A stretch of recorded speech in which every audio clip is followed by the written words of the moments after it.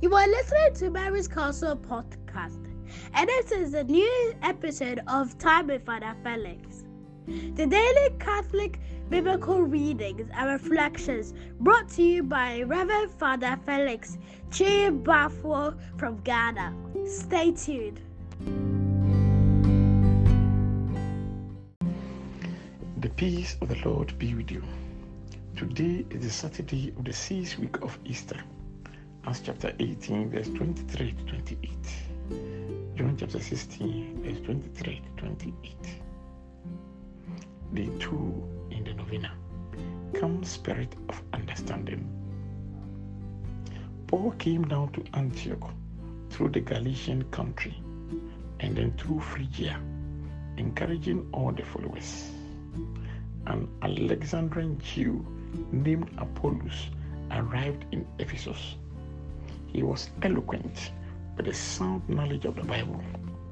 He had been given instruction in the way of the Lord and preached with great earnestness and was accurate in details. He taught about Jesus. He had only experienced the baptism of John. When Priscilla and Aquila heard him, they took interest in him and gave him further instructions about the way. Apollos crossed over to Achaia. The brothers encouraged him and wrote asking the disciples to welcome him. He helped the believers with energetic way of refuting the Jews in public, proving from the Bible that Jesus is the Christ. My dear brothers and sisters, evangelizers need formation to give true and authentic teaching. Apollos thought he knew the Bible, but only the baptism of John.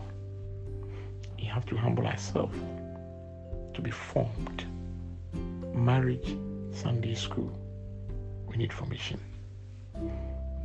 We should all be concerned about the formation. The church, the family, school, like Priscilla and Aquila did, especially the young men with zeal. We also need to receive and show love to new members. Ushers, protocol.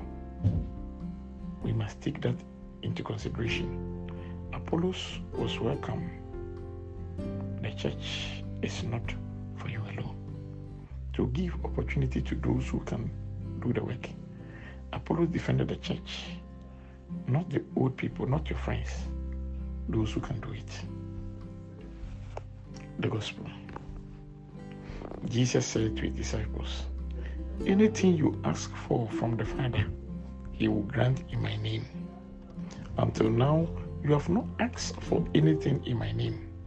Ask and you receive, so your joy may be complete. The Father loves you for loving me and believing that I came from God. My dear brothers and sisters, until now, you have not asked for anything. Ask in the name of Jesus. There is an assurance, and you'll be satisfied. If you love Jesus and believe, God will love you. Let us pray. Father, at your Son's ascension into heaven, you promised to send the Holy Spirit on your apostles, and you filled them with heavenly wisdom. Fill us also with the gift of your Spirit. Amen. I still remain your servant, Reverend Father Felix Chibafo. The peace of the Lord be with you. Amen. And the peace of the Lord be with your spirit too, Father Felix.